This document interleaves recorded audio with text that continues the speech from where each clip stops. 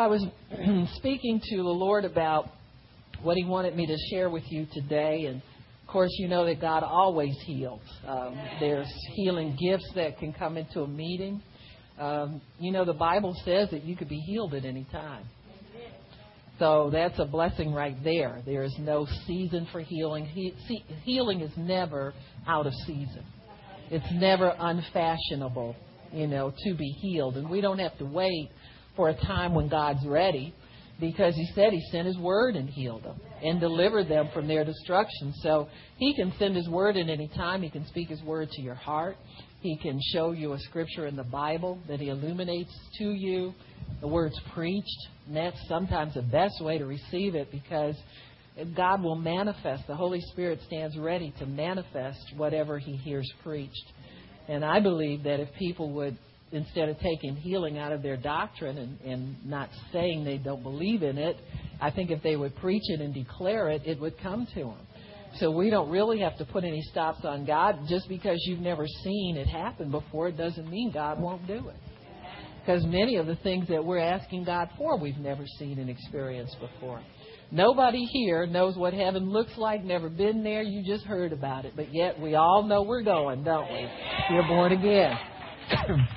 So faith in God deals with things that are unseen to a large degree, because God has yet to manifest Himself totally to humanity. So while I was meditating and asking the Lord what He wanted me to minister to, He brought me to the scripture in Jeremiah 32:27. So if we'll turn there, we'll get our theme for today. And I got to remember where Jeremiah is, just like everybody else does. Jeremiah 32, verse 27. He said, "Behold, I am the Lord, the God of all flesh. Is there anything too hard for me? Is there anything too hard for the Lord? Is there anything too hard for God?" Now, see, we all know the right answer. That's like when the teacher says, "How many know do it 2 times 2?" Every hand shoots up. We all know the right answer. But in the midst of our everyday living, sometimes that answer is far from us. So it depends on how near the right answer is to you, what will be manifested in your life. There are times when if we're been diagnosed with an illness, we might go days and then sometimes weeks and months with no relief or very little relief. We may be handed a sentence that says that it's something that's terminal, or it's something that is a lifelong diagnosis. Some things are incurable with man. But with God, all things are possible. And God is the God of all flesh. So He's telling you anything that your flesh might be subject to is not too hard for Him. These things are never too hard for God. So in taming and curing and healing the flesh, it is never too hard for God to work a miracle for someone. God is always willing and available and ready to do whatever it is that needs to be done for us to receive our cure, receive our healing, receive our health. Whatever it is that we need for God, He's always willing and ready and able to do it for us. And it's not too hard for Him. And this is the only thing that we need to understand, really, about anything that we need. That it's not too hard for God. Because we are depending on God to do it for us. We're not depending on our faith. We're not depending on our faithfulness. We're not depending on our confession. We are depending on the faithfulness of God to do these things. And so if we will take the burden of responsibility for the doing of it off of ourselves and put it rightfully where it belongs on the Almighty God, and then we do our part. We do our obedience. We live according to God's rules, and we expect God to come in and do what He says He is going to do. Then we will find that nothing is too hard for the Lord. Excuse me. So in Genesis chapter 18, if you'll turn there, I thought we might stop and visit Abraham and Sarah today and just allow them to speak to us again from eternity. Their lives and their words are recorded as examples for us for how to live and how to prosper and how to live according to God's prosperity, how to live in His benefits. And so in Genesis chapter 18, verse 14, the same question is repeated. In fact, this is the first time it's said. In Jeremiah, it was a repeat of here. It says, is anything too hard for the Lord? Is anything too hard for Him? He says, at the time appointed, there is a time appointed by God. And we talked about divine appointments, and we talked about God's appointed time as not necessarily being a point on a calendar or a point on your watch. But it is a point of things coming together, a timing of things, a situation where all things are right for the occurrence of the miracle. So God is more interested in setting things in order and getting people's faith lined up correctly so that they can be in position to receive what He has for them. That's your appointment. All you have to be is the right place at the right time with the right attitude, using your faith, and God will manifest Himself to you. So we're not waiting for a time off in the future because God's not ready yet. That's really not what it's about. We are waiting for a fullness of things to come together. Sometimes your faith isn't all that it needs to be. Well, don't sit up and beat yourself up about it. Just use the faith that you have in believing God. And get yourself out of self-pity and out of a rut and out of unbelief and out of all the things that, those hindering forces that will keep you from expressing your faith. Many times Jesus, when He healed people, He would tell them to get up and do it anyway. You know, here's a man, a blind man, and Jesus spits on the ground and makes mud pies out of his spit, and the worst of it, puts it on the man's eyes. Huh? Now, there was a legend that was told that the firstborn in every Hebrew, the firstborn boy in every Hebrew family was supposed to have anointed saliva. Did you know that? There was supposed to be healing power in the saliva of the firstborn male in every Hebrew family. Now, listen, folks, that ain't in the Bible. I'm telling you what folk who supposedly know the Bible have told me for years. But Jesus did that because it touched that guy. It did something in him somewhere that made his faith ignite, that caused him to move and do what Jesus told him to do. See, that was an old Hebrew legend. Just like the people sitting by the pool.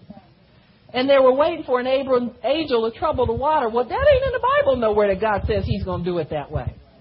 The Bible says He sent His word and healed them and deliver them from their destructions. But you know, God will sometimes use your goofy traditions and your goofy just to turn a spark of, ignite a spark of something in somebody. Because those people who were sitting at that pool were waiting for something. They were expecting something. And so Jesus comes, instead of an angel, the healer steps in. And He always shows them a more accurate and a better way. But just because they're sitting there in superstition and legend doesn't stop God from moving if somebody has some faith down there. That's why a lot of times you'll see people in the Catholic Church especially can go see a statue weep and get a healing from God. God, you wouldn't heal them around a weeping statue. Well, why not? He heals them around weeping crazy saints like us and non-weeping saints. And He comes to this meeting. Why wouldn't He go to their meeting and heal somebody if He sees faith? And so anyway, God is not stopped. I don't know why I told y'all all that. But see, well, these are mixed situations. You know, we think we got to have it all together and get it right before God will bless us. Well, I've got news for you. If you're waiting for you and me included to get it together before He do so, we're going to be waiting a lot. We might be here a while. So we just kind of do the best we can. We use our faith as we know it, as we understand faith. We use what we have. But we're constantly demonstrating our faith to God. Many times He would tell people to get up and do something and act like they had it before they had it. That is the best way to get anything from God. Because faith expresses itself in the now. Faith is now. you will find that, you know something, if you go and stand in the window of Tiffany's in New York long enough, you're going to put something together about how to get that bling bling off of that thing in the window and get it on your hand. What you behold, you possess on some level. And see, we have to understand that we are people of faith. Even if we're using it in goofy, carnal, crippled ways, we are people of faith. And so God is trying to teach us how to use our faith for the blessings of life and not just the things of life. So here we have Abraham and Sarah, and they're like my favorite couple in the Bible. They did it all, seen it all, messed up, straightened up. God still loved them. He showed them who he really was through this couple. So here we are with them in Genesis chapter 18. And they have a visitation from God. Abraham is a priest, and he's also a prophet of God. He speaks for God. He speaks by the unction of the Spirit for God. And it says here in verse 10, he said, I will certainly return to thee according to the time of life. Not time on the calendar, but time in your life when you are ready to receive this blessing from me. See, all the dealings God had with Abraham and Sarah was a readiness visitation. He would come and tell them what he was going to do, and then he'd leave and see if they believed it or not. He would come and remind them that he was going to do this over and over again and again and again. God does that with us. If we will listen to him. He has never changed. Whatever he told you he was going to do from the very beginning, he is still going to do that. He never changes his mind about what he's going to do with you. And he says, according to the time of life, and lo, Sarah thy wife shall have a son. Sarah, and Sarah heard it at the tent door, which was behind him. So here Sarah is snooping back at the tent door. She hears God promising Abraham that she's going to have the son. Now, the first time God spoke to Abraham about his son, what did Abraham do? He assumed that God was speaking only to him. That's why I tell y'all married people, y'all need to read y'all's Bibles. If your husband get blessed, you blessed. It's automatic thing. Automatic thing. Anything God says to him is for you too. So you can eavesdrop on his prayers and his promises and all his stuff. That's yours too. Why? Because God says the two shall be one.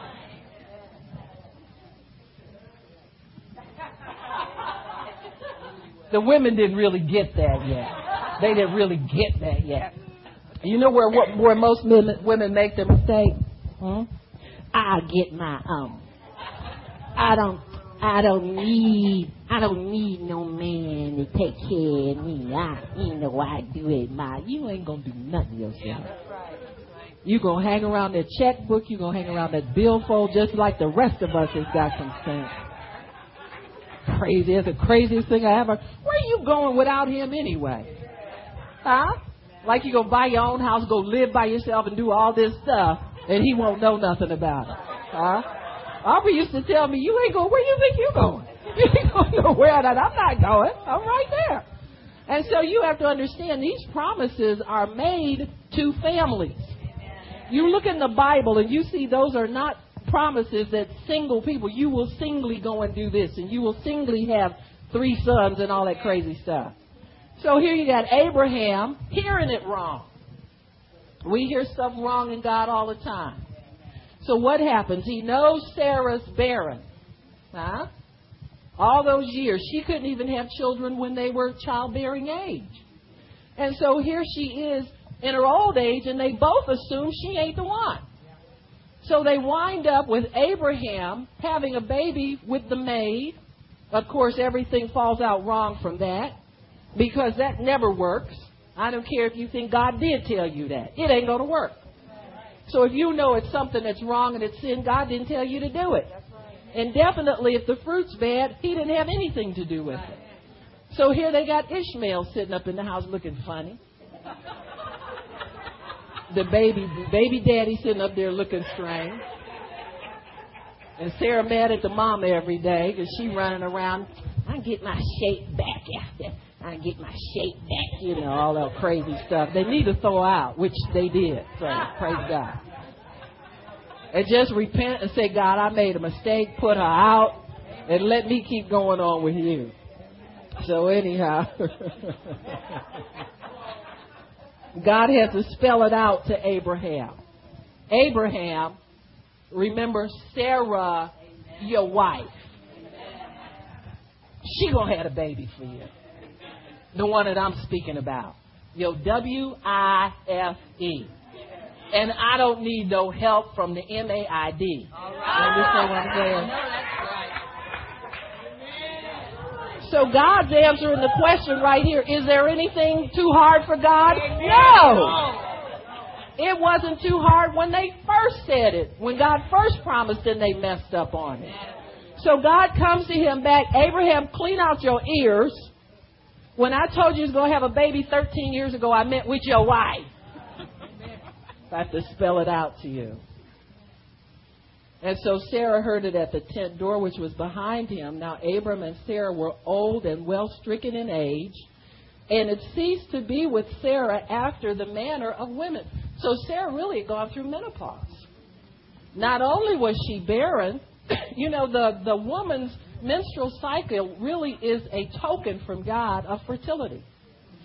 Everything where blood is shed has to do with life.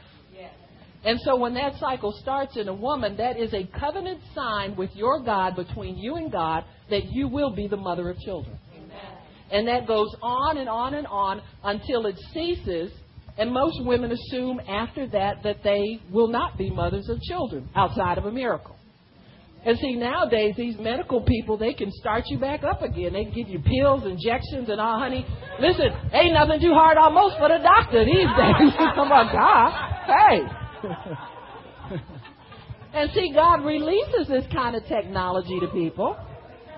Because look at all the women who, you know, took careers and got to be 40, and pretty soon they looked around, wasn't no more men somewhere. You know what I'm saying? And so God's mercy is even in the natural flow of things. And so here Sarah has no natural signs indicating that she will have children, even though when she had the natural signs she was still barren. And see, in the Bible, oftentimes when that happens with people who love God and obedient to God, I mean obedient like Abraham and Sarah, and like you and me. We mess up, we repent, and we come down. I'm talking obedient like that. I ain't talking about nobody special with wings coming out their back. Huh? Just people who love Jesus and try their best to serve him and will correct it when they mess up. Huh? You don't stay down. And so here, you know, and so he decides that he will bless people. And sometimes he will shut up a woman's womb until a time when he can get them to the point spiritually where that child can be born in the right spiritual atmosphere. See, I hear people say all the time, girl, I wish I had known the Lord when I was raising my kids. See? And so God wants everybody to do that. He wants you to have them when you know the Lord so you can raise them up right. And so this is all he was doing with Abraham and Sarah. Developing their faith, getting relationship tight with them, getting to know their purpose in the earth. So they didn't just live like any kind of people, to know that they were called to a high call if they belong to the Lord. I don't care where you are in God's kingdom, everybody's called to a high call. And you need to consider everything that God gives you valuable. Your seed are very valuable to the Lord. You don't just, have babies with anybody. Make sure they're cute. Now, but you know what I'm saying. Not cute, godly cute, too. And they're going to serve God, and they're going to help you raise those kids right.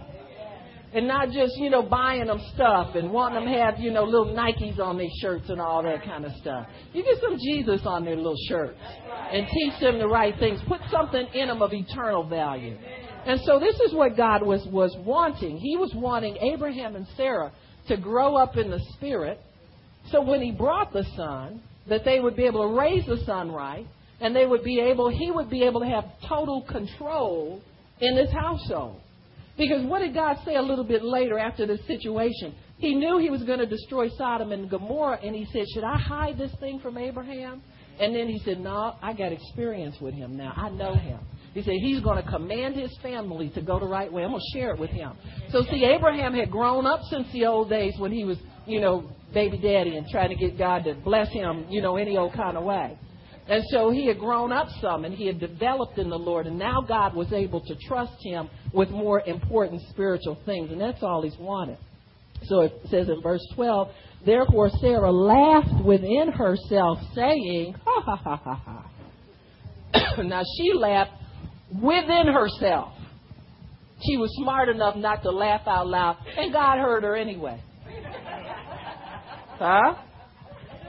Anybody ever said something on the inside hoping God didn't hear you? He heard it. Huh? And see, Sarah's laughing because she's still looking at the natural aspect of it. Because what does she say? After I'm waxed old, shall I have pleasure? Well, why don't you believe God and find out? Instead of sitting there laughing. Listen, I know old people who are rich and old people who are poor. I think old people who are rich like it better. Amen. You don't never get enough too old to enjoy money or to enjoy nice things or to enjoy good food or any of that kind of stuff. And God has this thing about him. If you belong to him, he will renew your youth every day. So you don't get old in God. And it says here, after I'm waxed old, shall I have pleasure, my Lord being old also, point finger at Abraham. And the Lord said unto Abraham, wherefore did Sarah laugh, saying, shall I of a surety bear a child which am old? Verse 14 is our question again. Is anything too hard for the Lord? If God's promised you something, you might as well dust it off and get it off the shelf. All y'all who think time makes a big difference to God, the Bible says a day is like 1,000 years with him, 1,000. He don't care, honey. He's just sitting up there having himself a good time being God. And see, we're the ones who are worried about time. And I'll tell you, the more you're concerned about time, the more it works against you. I found this out. Because if you stop to consider certain things, like how long it's been, how old you getting, and you ain't no younger than the last time you asked yourself how old you were.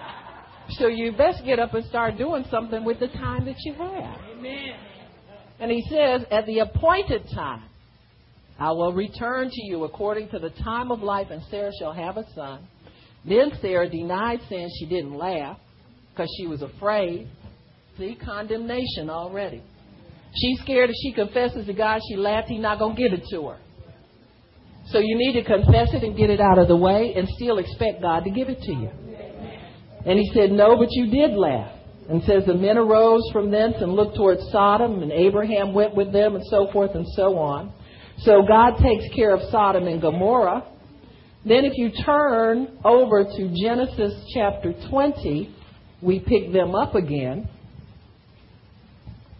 This is after Sodom and Gomorrah were destroyed, and Lot and his family, the ones that would go, left. God then turns to Abraham, and Abraham has to go on a journey again. And this is part of what God did with him. He kept him on the move. And you need to know that about yourself. God still keeps us on the move. We are growing from glory to glory and faith to faith. Abraham moving physically is a type and shadow of us moving by the Spirit. Always growing, ever increasing, and always learning the things of God. So in 20 verse 1, and Abraham journeyed from thence toward the south country and dwelled between Kadesh and Shur and sojourned in Gerar. And Abraham said of Sarah his wife, she is my... Now, haven't we heard him say that before? Didn't he get in trouble with this once before? See, if you ask me, this might explain why they ain't had no kids yet. This man think this woman is his sister. He don't know if she's my sister, my wife, my sister. Huh? A little bit confused. But most of the time, he has her masquerading as his sister, and then he explains that technically she is. Because she's a stepsister, and, you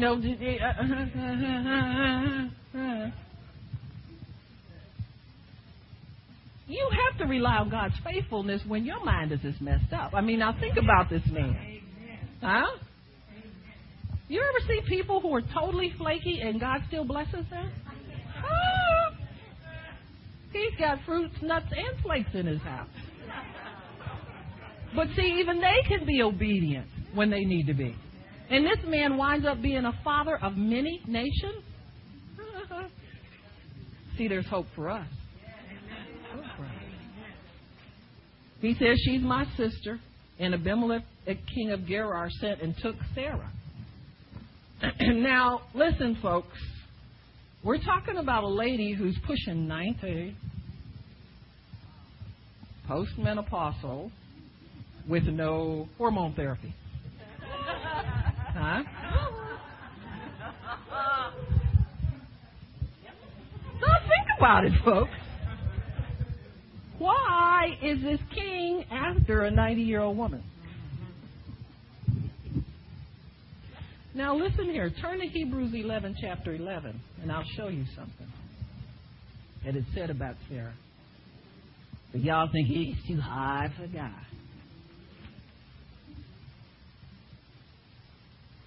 It says here, through faith also, Sarah herself received something. She received strength to conceive seed.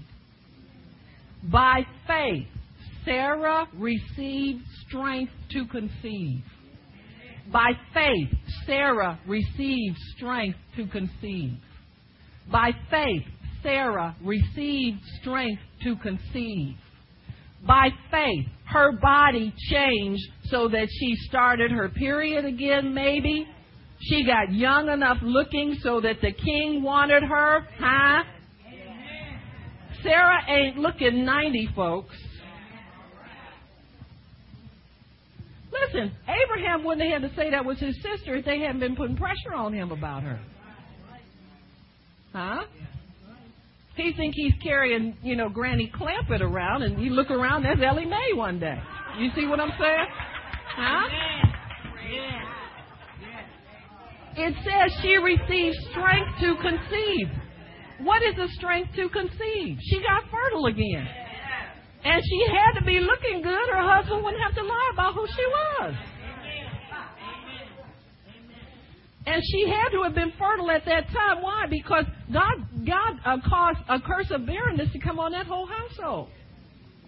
So if she hadn't been in a position to conceive naturally in her body, why did God shut up all the fertility of all the men in that place?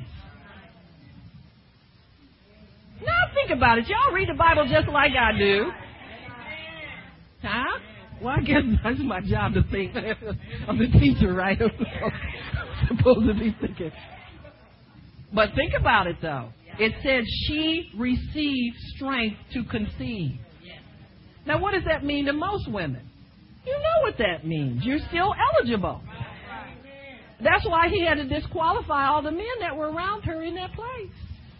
Because Isaac would have been another Ishmael if he hadn't.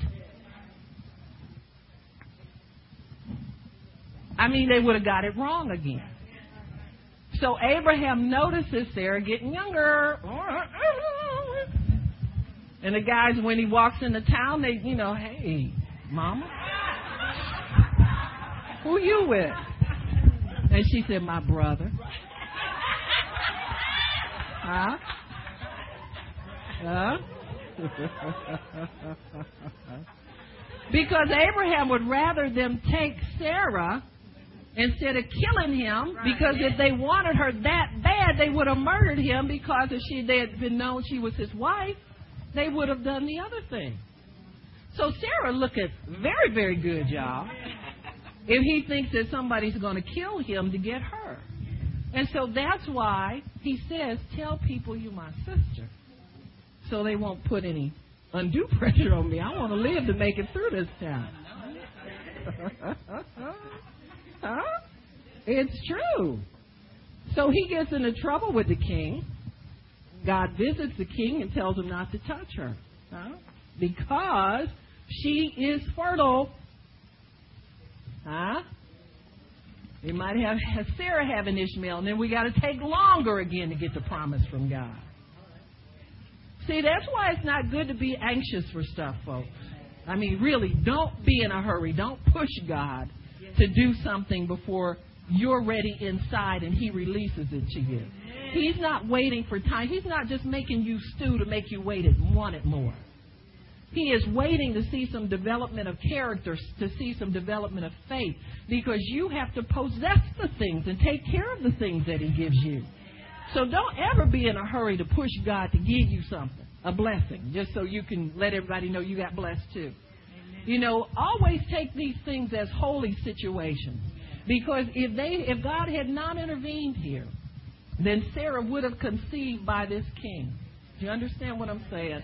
And so God had to shut up everybody's womb down there, just so that He struck them all with barrenness, just to preserve Sarah's womb so that she would have the appointed seed that He wanted her to have. You got to know that. There is seed appointed to you by God.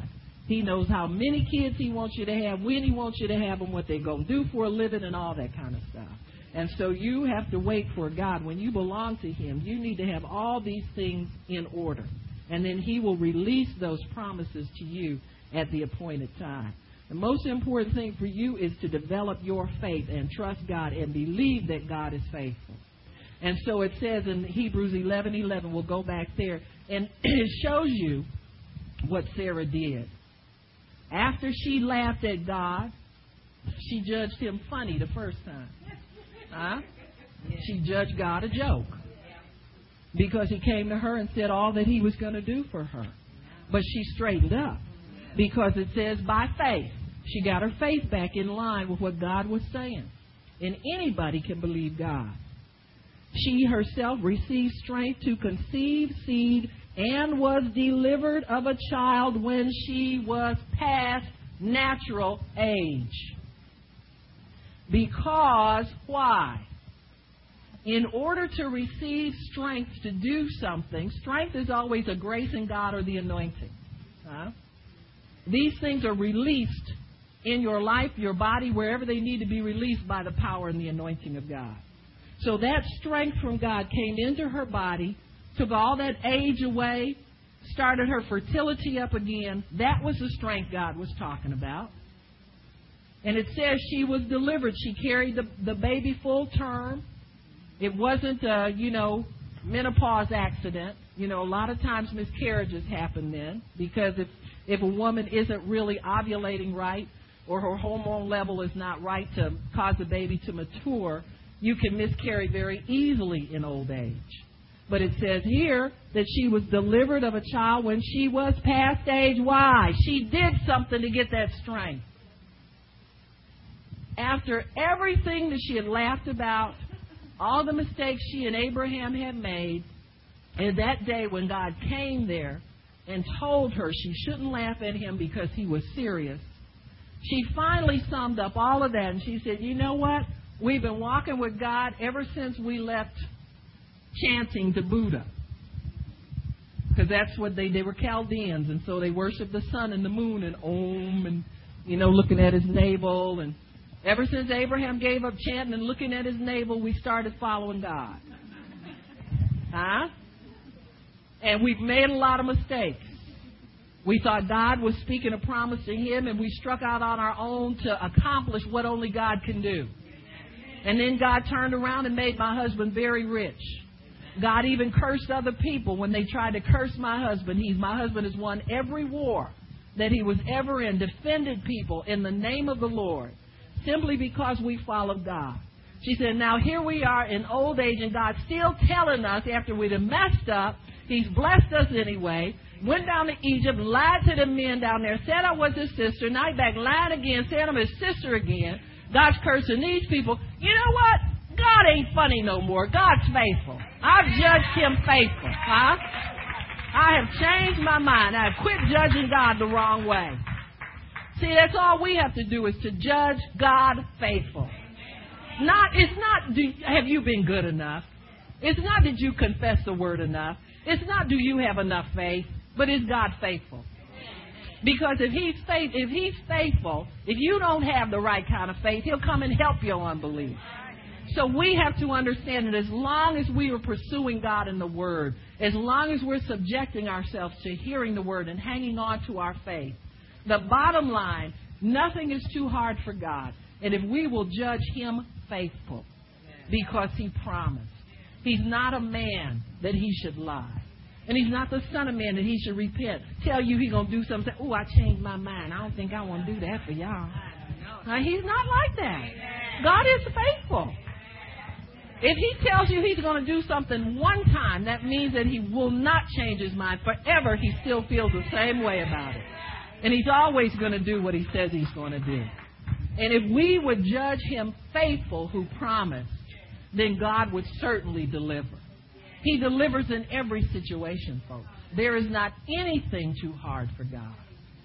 If you have limbs missing, what do you care what God is? You don't have to figure out if God knows how to grow a limb out. Just judge Him faithful because He said He was going to do that. That He would deliver you faultless and blameless, whole and intact before His throne. And so we have to believe that God will do these things because He is faithful.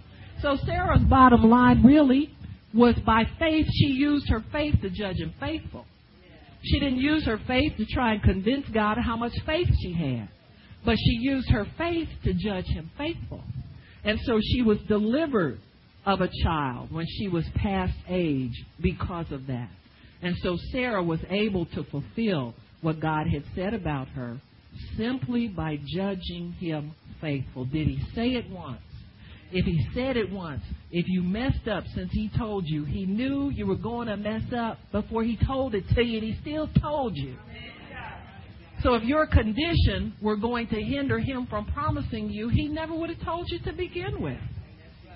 The day we get that bad, folks, that God can't use us, the world's in very bad shape.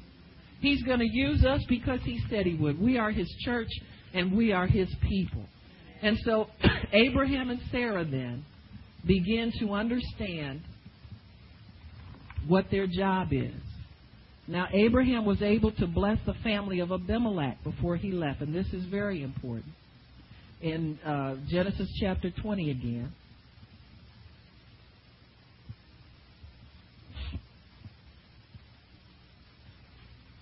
Abraham explains why he tells this thing about Sarah. Verse 9, Abimelech called Abraham and said, "What have you done? What have I offended you? And what have you brought on this kingdom, a great sin?" So forth. Verse 10, Abimelech said to Abraham, "What sawest you that you have done this thing?" And Abraham said, "Because I thought, surely the fear of God is not in this place.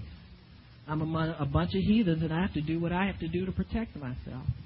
So here Abraham's not even trusting God to protect he and his wife as they journey. So where's his faith? See, God works with us where we're at, folks. It says, verse 12, "Yet indeed she is my sister. She is the daughter of my father and not the daughter of my mother." And yeah, Abraham, fix it up. Verse 13, "It came to pass when God caused me to wander from my father's house, that I said to her, 'This is thy kindness that you will show to me.'" Jezebel and Ahab. "In every place where we shall come, say of me, he is my brother." And Abimelech took sheep, oxen, and men servants, women servants, and gave them to Abraham and restored him Sarah his wife. So he's making atonement to God's servant. And Abimelech said, "Behold, my land is before thee. Dwell where you please." Could have done that in the beginning by telling the truth, Abraham. But that doesn't stop God. You see what I'm saying? It doesn't stop God. Verse 16, he said unto Sarah, "Behold, I have given your brother 1,000 pieces of silver. Behold, he is to thee a covering of the eyes unto all that are with thee, and with the other." Thus she was reproved. So Abraham prayed unto God, and God healed Abimelech and his wife and his maidservants, and they bore children. For the Lord had fast closed up the wombs of the house of Abimelech because of Sarah, Abraham's wife. So Abraham prays for them. He releases them from the curse. That way he knows he can be blessed. I'm telling you, anything you want from God, you got to be willing to let somebody else have it as well. So Abraham couldn't leave that place cursed. The best thing sometimes for you, if you're praying for yourself to be healed, find 10 more people that need it too and start praying for them. As you confess the word over them, you'll find one day you look up, your symptoms are totally gone. Because what you sow and give away first, God will cause you to reap it. You reap the first fruits of every seed that you sow. And so God will certainly bless people and he will heal them because he wants everybody to be well. Now, Mark chapter 5, here we see a situation where a man needs his daughter to be healed and time keeps slipping by. This issue about time again. Is anything too hard for God? He proved it with Abraham and Sarah, with restoring her strength to conceive and her fertility. So he has to prove it again with a man who feels that time is slipping away from him because of a delay in the healing process. In Mark chapter 5, where we start, in verse 21, I think if we start there. Jesus was passed over again by ship unto the other side. Much people gathered unto him, and he was nigh unto the sea. And behold, there comes one of the rulers of the synagogue, Jairus by name. And when he saw him, he fell at his feet and besought him greatly, saying, My little daughter lies at the point of death. I pray thee, come and lay thy hand on her, that she may be healed, and she shall live. So his confession is right.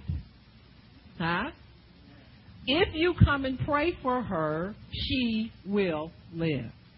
So he is confident in God. He knows that God's going to do it. How many of us have prayed for something and we believed we received when we prayed, and we began to thank God for it, never have to pray again, as long as you know that you prayed in faith the first time. You keep thanking God for it and act like you have it, and pretty soon you have it. Except most of us forget to act like we have it, and we look around, well, what happened to my so-and-so I was praying for? I thought, what is our prayer I asked God for him?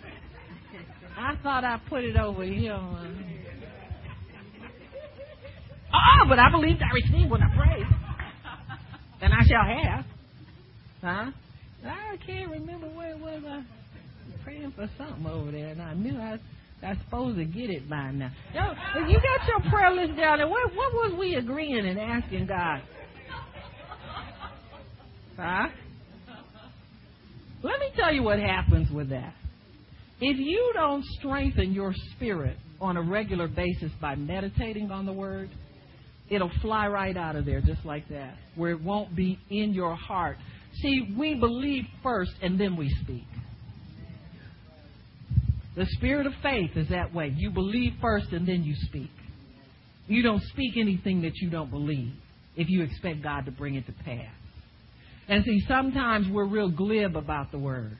You know what I'm saying, just off the top of your head. And, I'm healed. By His stripes, I am healed. But sometimes it's coming from here, and it's not real solid in here. And so what God is wanting us to do is get it solid on the inside here. And I'm going to tell you what will prove where time, what you do over a period of time will prove where it is. Because what's up here can flit in and out like songs you hear or, stuff you cribs, who you saw in cribs, and you might remember it for 3 days and right in the top of your head. But what's in here, what's in your spirit, that's what God will honor. And see, what happens is there are times we want things from God, but we don't understand the process of we believe first and then we speak. Believe and then we speak. Sometimes you can believe for a season and then hear something contrary to God's Word. And so many times that kind of news can begin to drain out and cause to weaken what you believe in here. And so you have to stir it up again. You have to continue to say it on the inside of yourself, just like the woman with the issue of blood. She said within herself, if I could just touch that. So she set the conditions for her healing by her faith that she had within on the inside of herself. So here this man is a ruler of the synagogue. And he said, I know that if you lay hands on her, she'll be healed and live. Verse 24, Jesus said, okay, we're going to see. Now, this man being a ruler of a synagogue, if you're a preacher, how many of you know you're supposed to have stronger faith than the people you lead? You're not supposed to be on the tail end of things. So your faith will be tested and your faith will be tried and your faith will be put through the grinder and it will be put through the mill and it will be put through many things because you have to carry many answers for many people. So don't think your faith can be at a lower level than the people that you lead. So here this man's a ruler of the synagogue. That's how he gets the big test. Okay, say amen, somebody. And Jesus went with him, and much people followed him and thronged him. And a certain woman, which had an issue of blood 12 years. Now this, his daughter's in emergency because she's at the point of death. Here's a bigger emergency stopping him. This woman's on time for her appointment. And it says she had suffered many things of many doctors, spent all she had and didn't get better, worse. She's kind of got the reverse problem of Sarah. She's got blood still issuing from her body. Sarah's had ceased. So this woman, but they wind up with the same result, the curse. Because now this is making this woman sick, but they're both, infertile. She can't do anything anyway because this blood continues to ooze from her body. And so it says, she heard of Jesus, came in the press behind and touched him. For she said, if I can just touch his clothes, I'll be whole. So she had convinced herself that Jesus was the healer that she needed. She didn't have to go to doctors anymore. She didn't need anything. She just needed the Word of God. See, when you get that in your head, that it is the Word of God that heals you, when you understand that, when you honor God's Word, when you meditate on His Word, when you receive His Word and stay daily in His Word, that's the important thing. These promises, folks, cannot be gotten in a snatch and grab fashion. These promises are for covenant people. If you're a Christian and walk in covenant with God, then it should not be a problem for you to read your Bible every day and take the Word just like medicine when you need healing in your body. This is the way we're supposed to live. And so she said, if I can just touch his clothes, I'll be whole. When she did, immediately she got her healing. Faith tells you exactly how it's going to happen. It ain't no guessing game. You don't have to guess if God's going to heal you today at the healing school. Yes, He's going to heal you today at the healing school. You were healed 2,000 years ago. You just need to get in a place where you can release your faith in the right atmosphere to receive it. It's not a matter of His willingness. It's a matter of us positioning ourselves in a place to receive by the Spirit. And says Jesus, immediately knowing in himself that virtue had gone out of him, turned him about in the press and said, who touched my clothes? And his disciples said to him, you see the multitude, and you said, who touched me?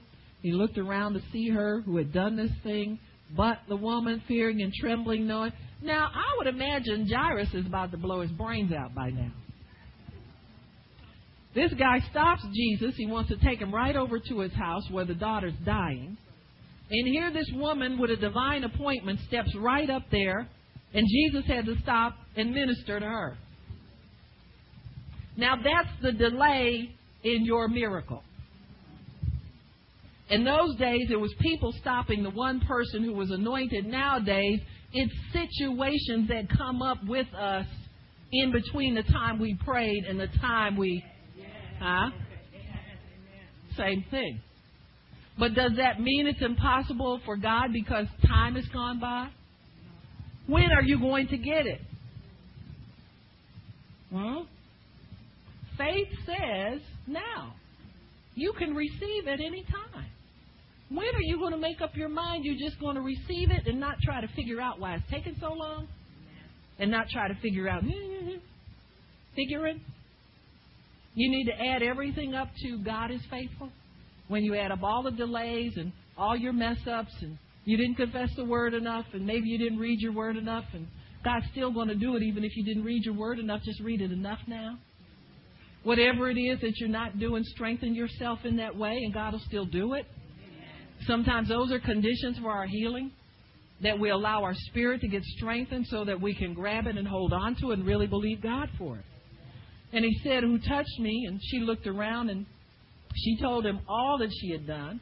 And Jesus stops to minister and teach this woman while this man's standing there sweating bullets and biting his top lip because he's been waiting for Jesus to come. You know, she ain't getting no better, Lord.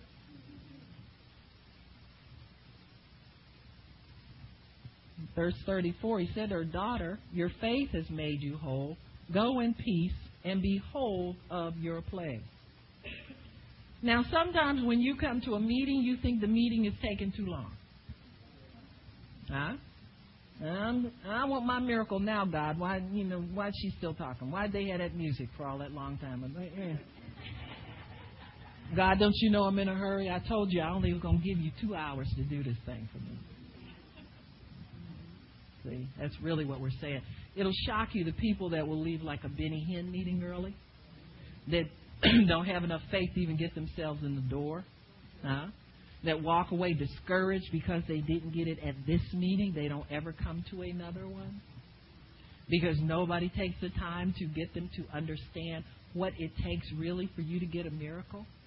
What it takes for you to get a miracle is for you to make time unimportant, because you have set this time aside for you and God to deal with what's wrong with you. Because I will be honest with you, the things we need from God, we can't get on the fly. And we can't get it through the drive-thru. We've got to take time. He's God. Amen. We need to worship Him an hour and then some. Amen. You know, if it hurts you to stay for an hour in the presence of God, I don't know what you're going to do when He shocks you up here at this altar and lays you out and get that illness out of your body. Do you understand what I'm saying? And so you have to let your spirit man get taught and let him come to the forefront and start receiving that healing for you. Because that's your flesh that wants everything real fast, honey. Your spirit man just wants to survive, live, and get strong in God. He loves the worship of God. Your spirit man loves the Word of God. Your spirit man is not in a hurry for anything. He just knows he has eternity to spend with the Savior. And so we have to get beyond this shoot over here and grab a little of this and shoot over here and grab a little of that and shoot over here and grab. No. You've got to let God heal you. You've got to spend time with Him to get your healing. You know, people don't like to hear this kind of stuff. They want to hear you go up. Listen, some of those people that get on TV at Benny Hinn's meeting, they've been coming 12 meetings and glued to the TV every day and reading the Bible and listening to tape. So you don't know what it takes, the input it takes into your spirit to get everything. And what are you going to do anyway? Go back to smoking crack, running to the casino on the bus. Oh, well, I'm going to stop there. I'm going to go back to reading the Bible. You see what I'm saying? You ain't doing nothing no way. So you might as well devote that time to God, because that's where your benefits are. And he said, daughter, go in faith. Your faith has made you whole. Go in peace, your faith. Now, you don't know that this might have been important for that man to hear before Jesus did the next thing. Do you understand what I'm saying? Everything he does is important for everybody who's standing by there. Amen. Maybe this man had a little bit of faith when he said, I believe I receive and you will hear. I mean, come on now. He's the ruler of the synagogue, for crying out loud. How much faith could he have in that dead place? Huh? And he comes up to Jesus with a faith confession. Oh, Master, I believe I received. You pray for her, and I know she'll be healed. Well, stick around. You're going to know more than that by the time we get over there. Because you're going to have to believe I'm going to raise her for the dead, because she's sure going to die, because I'm going to deal with this lady first, right in front of you. See? For all the people with that little glib faith confession, oh, yeah, you're going to have to walk through something like this. Because the master is going to find out if you really do believe it or not, or you're just trying to con him into giving you your healing with a faith confession. Where was I?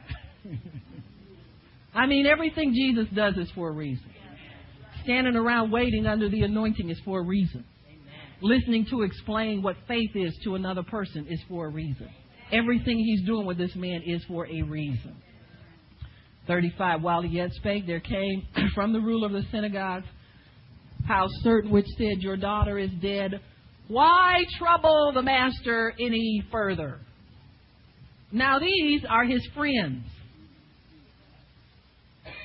Huh? People of like precious faith, right? What'd they tell him? Forget it, she's dead.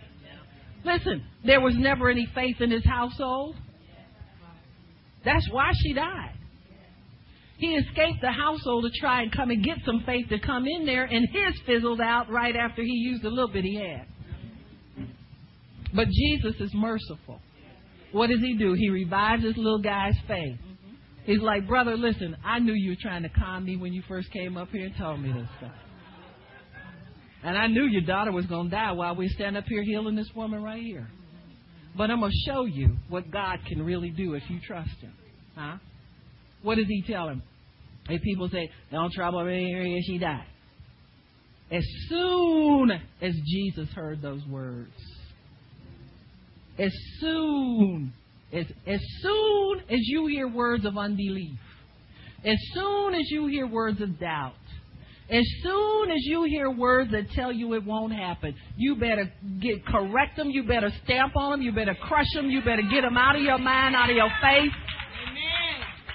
And they come up in here, hey, don't bother the master, your daughter dead. We got the funeral going on right now at the house. Come on, let's get ready for that. And Jesus said, you shut up. As soon as he hears it, he tells you to keep believing him. What kind of God do you think he served? Listen, if they brought the baby into life from a little egg and a sperm, what do you think he's going to do while she's laying there dying? He's going to raise her back up again. So Jesus says, don't be afraid, only believe. In other words, the man probably came up to him in fear the first time he talked to him. And before Jesus could correct his fear, here this chick comes up there with the divine appointment, yanking on his clothes. So he has to stop and minister to her. But he knows that this man is more fear than he's faith. I said he was more fear than faith all along. Listen, what did the centurion do? He said, you don't even have to come to my house. Speak the word and they'll be healed over at the house and you're right here. So this guy had faith for him coming to the house and healing her. That's what he told her from the beginning. He said, I know if you come, she'll be healed.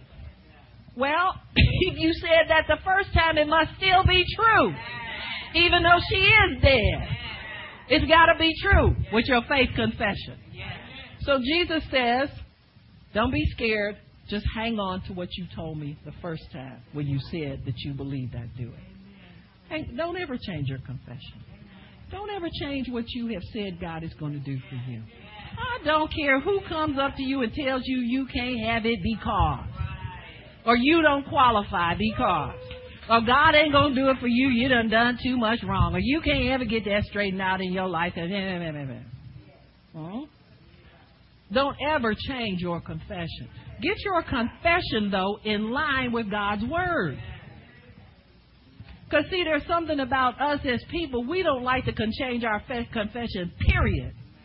You can be confessing stupid and don't want to change it. Do you understand what I'm saying? He said, well, God don't heal no more. Well, I believe he don't use women preachers and And see, because they put it out there, when truth comes to them and correction comes, they don't want to change what they've said in doubt or unbelief. But see, God wants us to hold on to a good confession.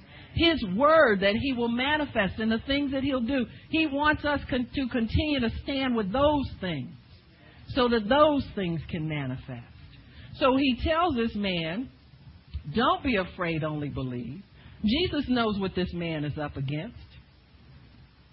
When people get sick, most of the people that show up, if they're really, really sick, most of the people that contact you are premature mourners. You understand what? They start flying in. Where do they get plane tickets from all of a sudden? Nobody's coming in with a healing anointing or a prayer for that family member. And they find out that they're gravely ill. Or, how is brother so-and-so doing? Is he... And you say, well, he hasn't really... Don't ever change your confession. Don't you tell a soul on the telephone that somebody ain't doing good.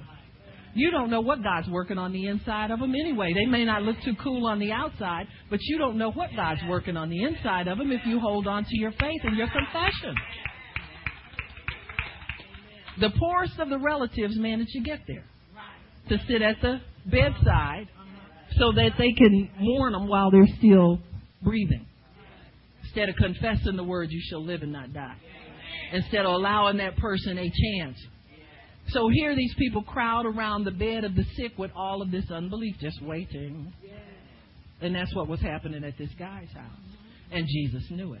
He knew this girl was going to be dead by even if he just translated himself over there with all that unbelief sitting in that room around that girl, she was a goner anyway.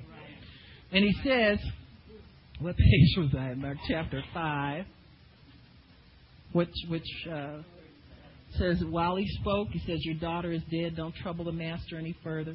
As soon as Jesus heard the words, he said to him, don't be afraid, only believe. So Jesus upholds your faith. He will encourage your faith. He always strengthens your faith. Don't ever be afraid to tell God your faith is puny and it's weak and it's no good and how you feel. Because the next thing that comes from him will be a strengthening of your faith. And he allowed no man to follow him except Peter and James and John. In other words, he had people of like precious faith following him. Huh? So Jesus isn't crazy. He knows he can't heal anybody in an atmosphere of unbelief. He's got to have believing souls around him. He says, and he comes to the house of the ruler of the synagogue and sees the bunch of people, all the confusion. Huh? Where they say where envy and strife is confusion falls, and in confusion is every evil work. And he said, already they got mourners in there. They wept and wailed greatly. That just increases the confusion. It says when he was come in, he said to them, why are you making this ado and weep? The damsel is not dead, but sleepeth. Now, he said that to see if there was any faith in the room. Huh? If you're going to pray for people, folks, it's either going to be a setup for God or a setup for the devil to kill them. And you need to find out, first of all, if there is any faith in the room. Huh? Because you can't beat up on the sick person. Huh? You can't rebuke the sick person for not having enough faith. You're supposed to be there to do it, no matter what their condition. Huh? See, this is where we make our mistakes sometimes as believers. We start rebuking the sick person that they don't have enough faith when really you're supposed to have the goods. Why'd you show up? Why'd God send you if you knew they didn't have? He knew they didn't have any faith before he sent you. What you doing here? You got to find out if there's any faith in the room, folks. Because the atmosphere makes all the difference. That's why I'm preaching as long as I am, and we worship for an hour or more. Because it takes time to get everybody from watching their watch. All the watchers usually leave after 2.5 hours, so all the unbelief left already.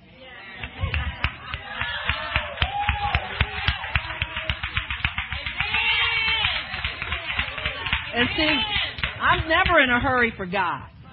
I don't push him around. You understand what I'm saying? I respect God. I work for him, not the reverse. We think we can make God give people instant miracles so that we can look like we know what we're doing. We need to cut it out. So anyway, Jesus makes a statement. He draws a plumb line. Huh? Who's on the Lord's side? Step over this line. He said, I said she ain't dead, she's sleeping. I said what y'all hollering and wailing for, she ain't dead. Everybody who believes it, step over here with me. The rest of y'all hit the road. I said, Jesus drew a line. He said, everybody who believes she's sleeping and not dead, step over on this side. If you don't believe it, get out the house.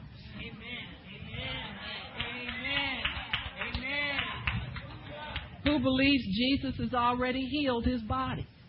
Huh? By his stripes we are healed.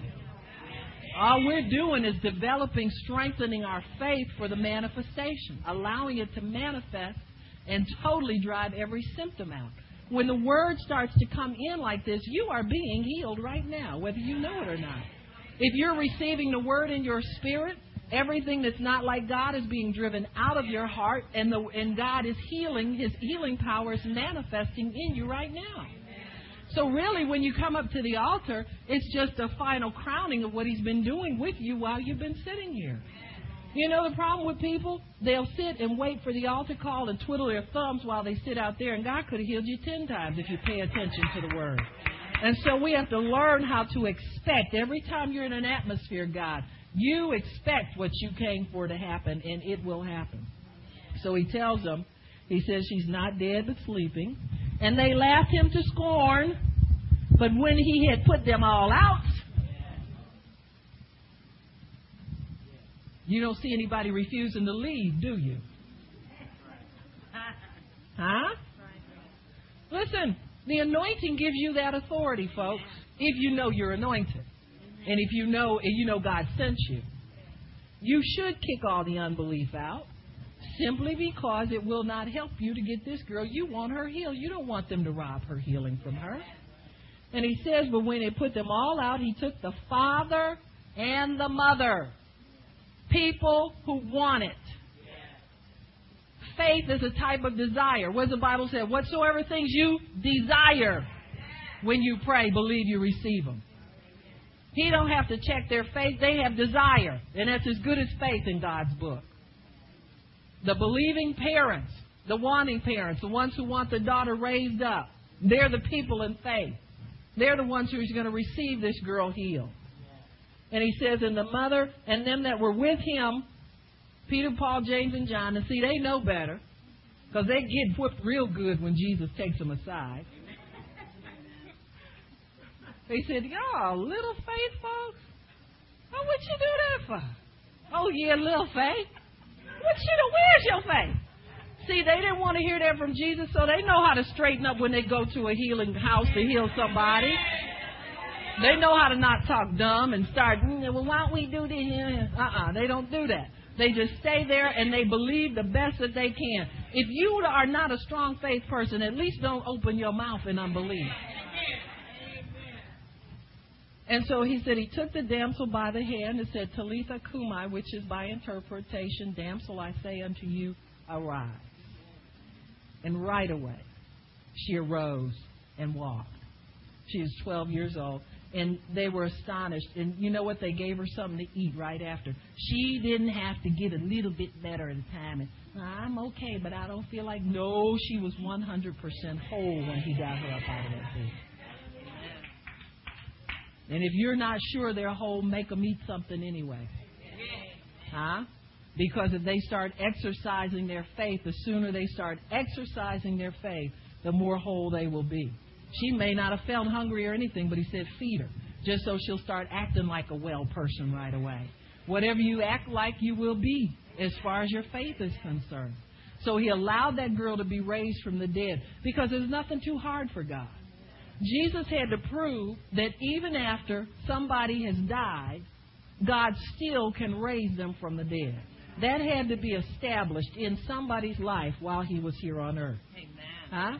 I know a lot of times we say, oh, God, please don't let me be the one that has to prove that with my child. But I'm telling you, God will have to establish these things in this level of faith on the earth. Why? Because it's so much hell in the earth now.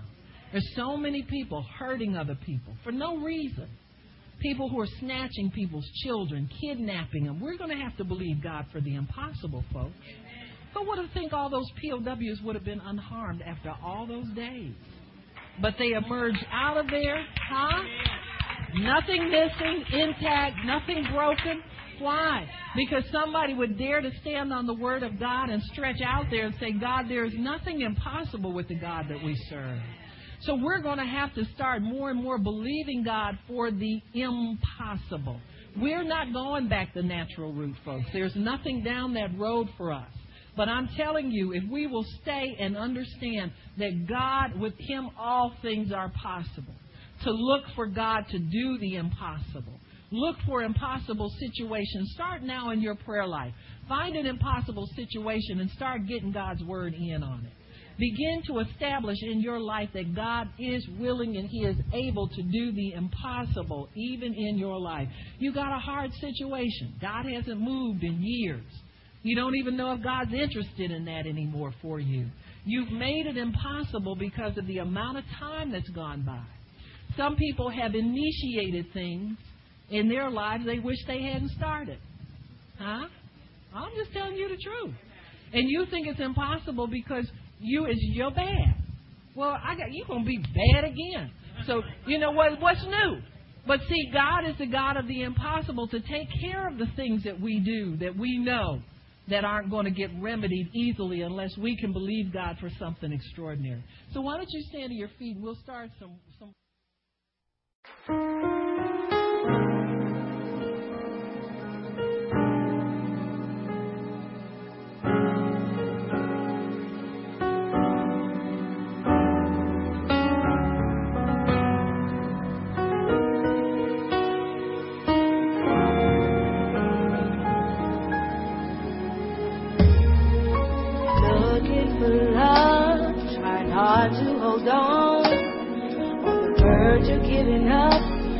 Trying to be strong.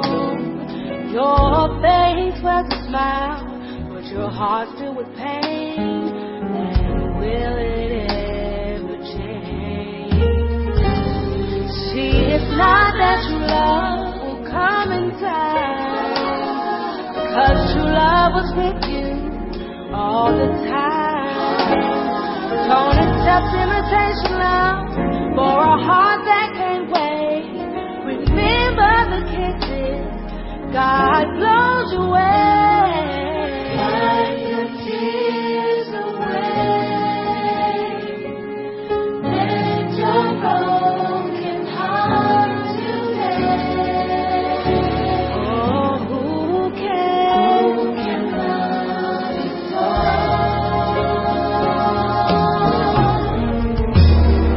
Frustrated love, I don't understand.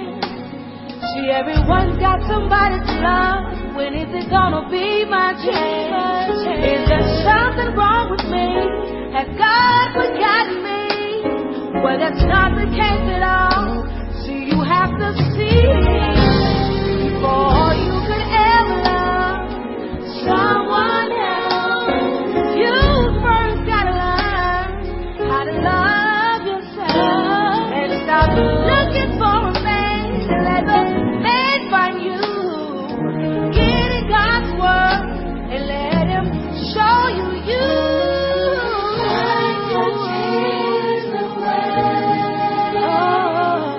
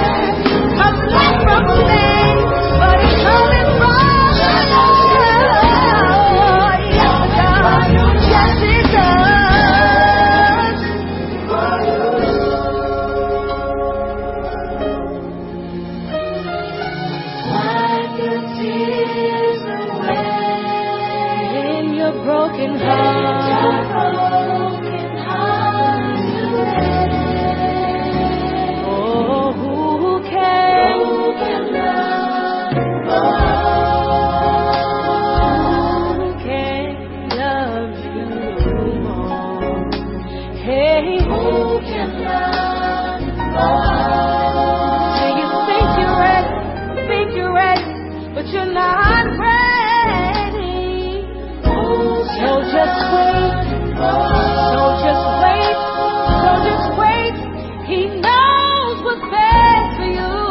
Love. Who can love you more? He knows what's best for you. So stop giving it up. Stop giving it up. Who can love you? He can love you more. He can love you more. Who can love you more? Hallelujah, hallelujah. He can love you more. He can love you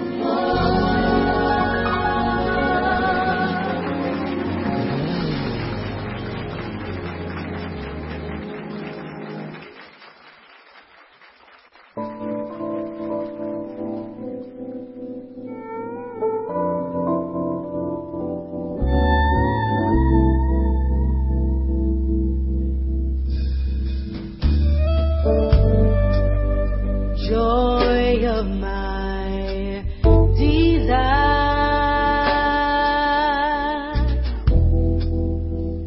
all consuming fire, Lord of glory, rose of Sharon, rare and sweet.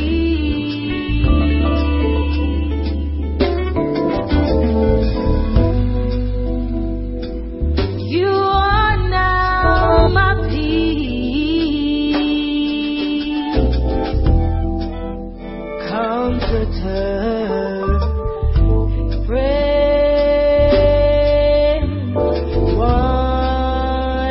wonderful, so beautiful. You are to me.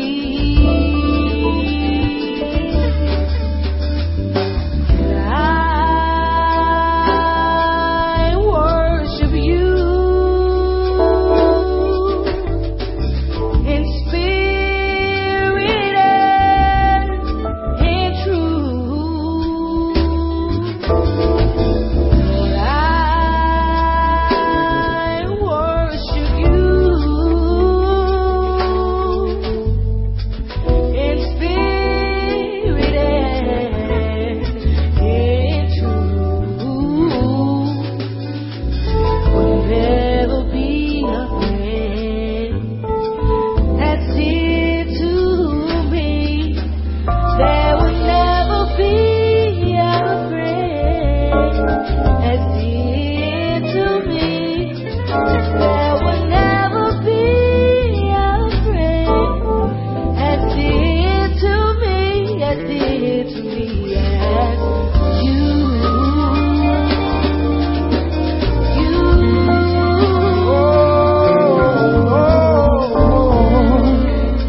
Joy of my desire,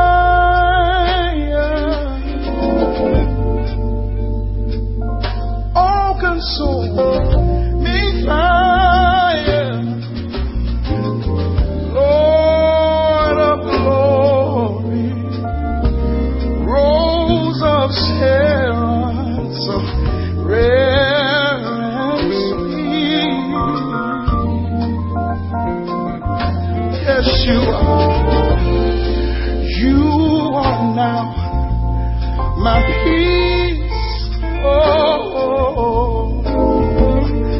comforter and friend. Yes, you are so wonderful and so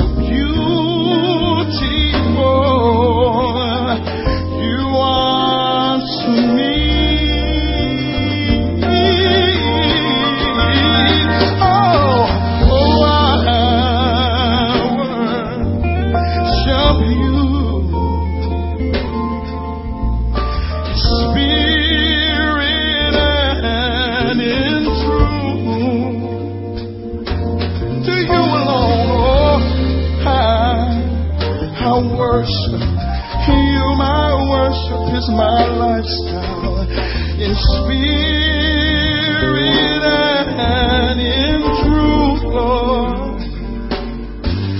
There will never be a friend as dear to me. There will never be a friend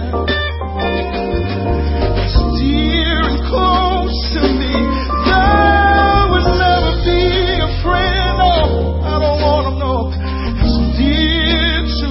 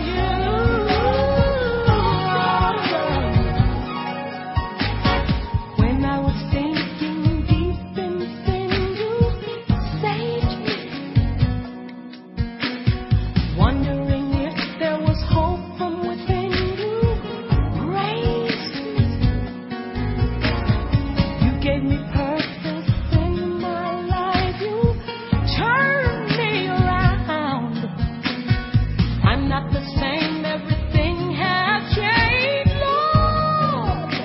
You plant my feet on higher ground. You are so awesome. Lord, you are so awesome. No one can figure you out. Your greatness, your excellence, your power. Lord, you are so awesome, Lord. Lord, you are so awesome. You're so awesome.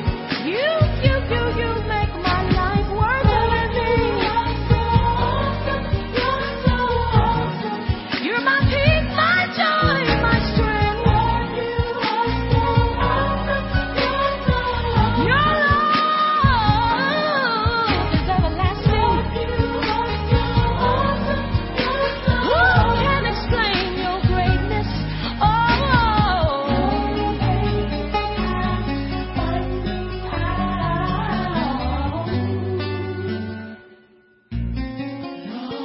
Lord, you are so awesome. You are so awesome. I'm persuaded that nothing shall be able to separate me.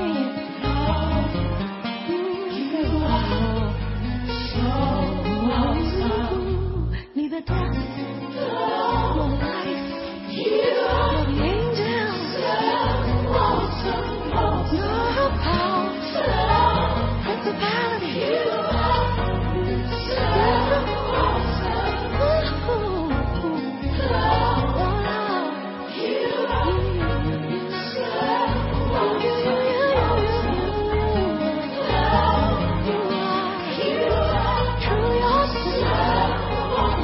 When I wake up in the morning, see the birds and the trees, the flowers, the ocean and the sea. Your greatness, your mighty works, past our understanding. You give us peace in the midst of the trouble. You keep us. You lift us. Oh Lord, you are so awesome. Thank you, Jesus. Hallelujah. You promised perfect peace was mine, stayed on me. You never cease to amaze me. Somebody said, eyes haven't seen, nor the ears haven't heard the things that you have prepared for us. You are a friend like no other. You're a wonderful counselor.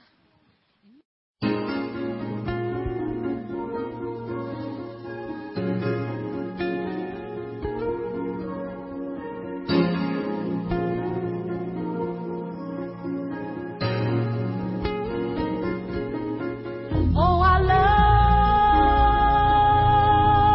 love you, Jesus.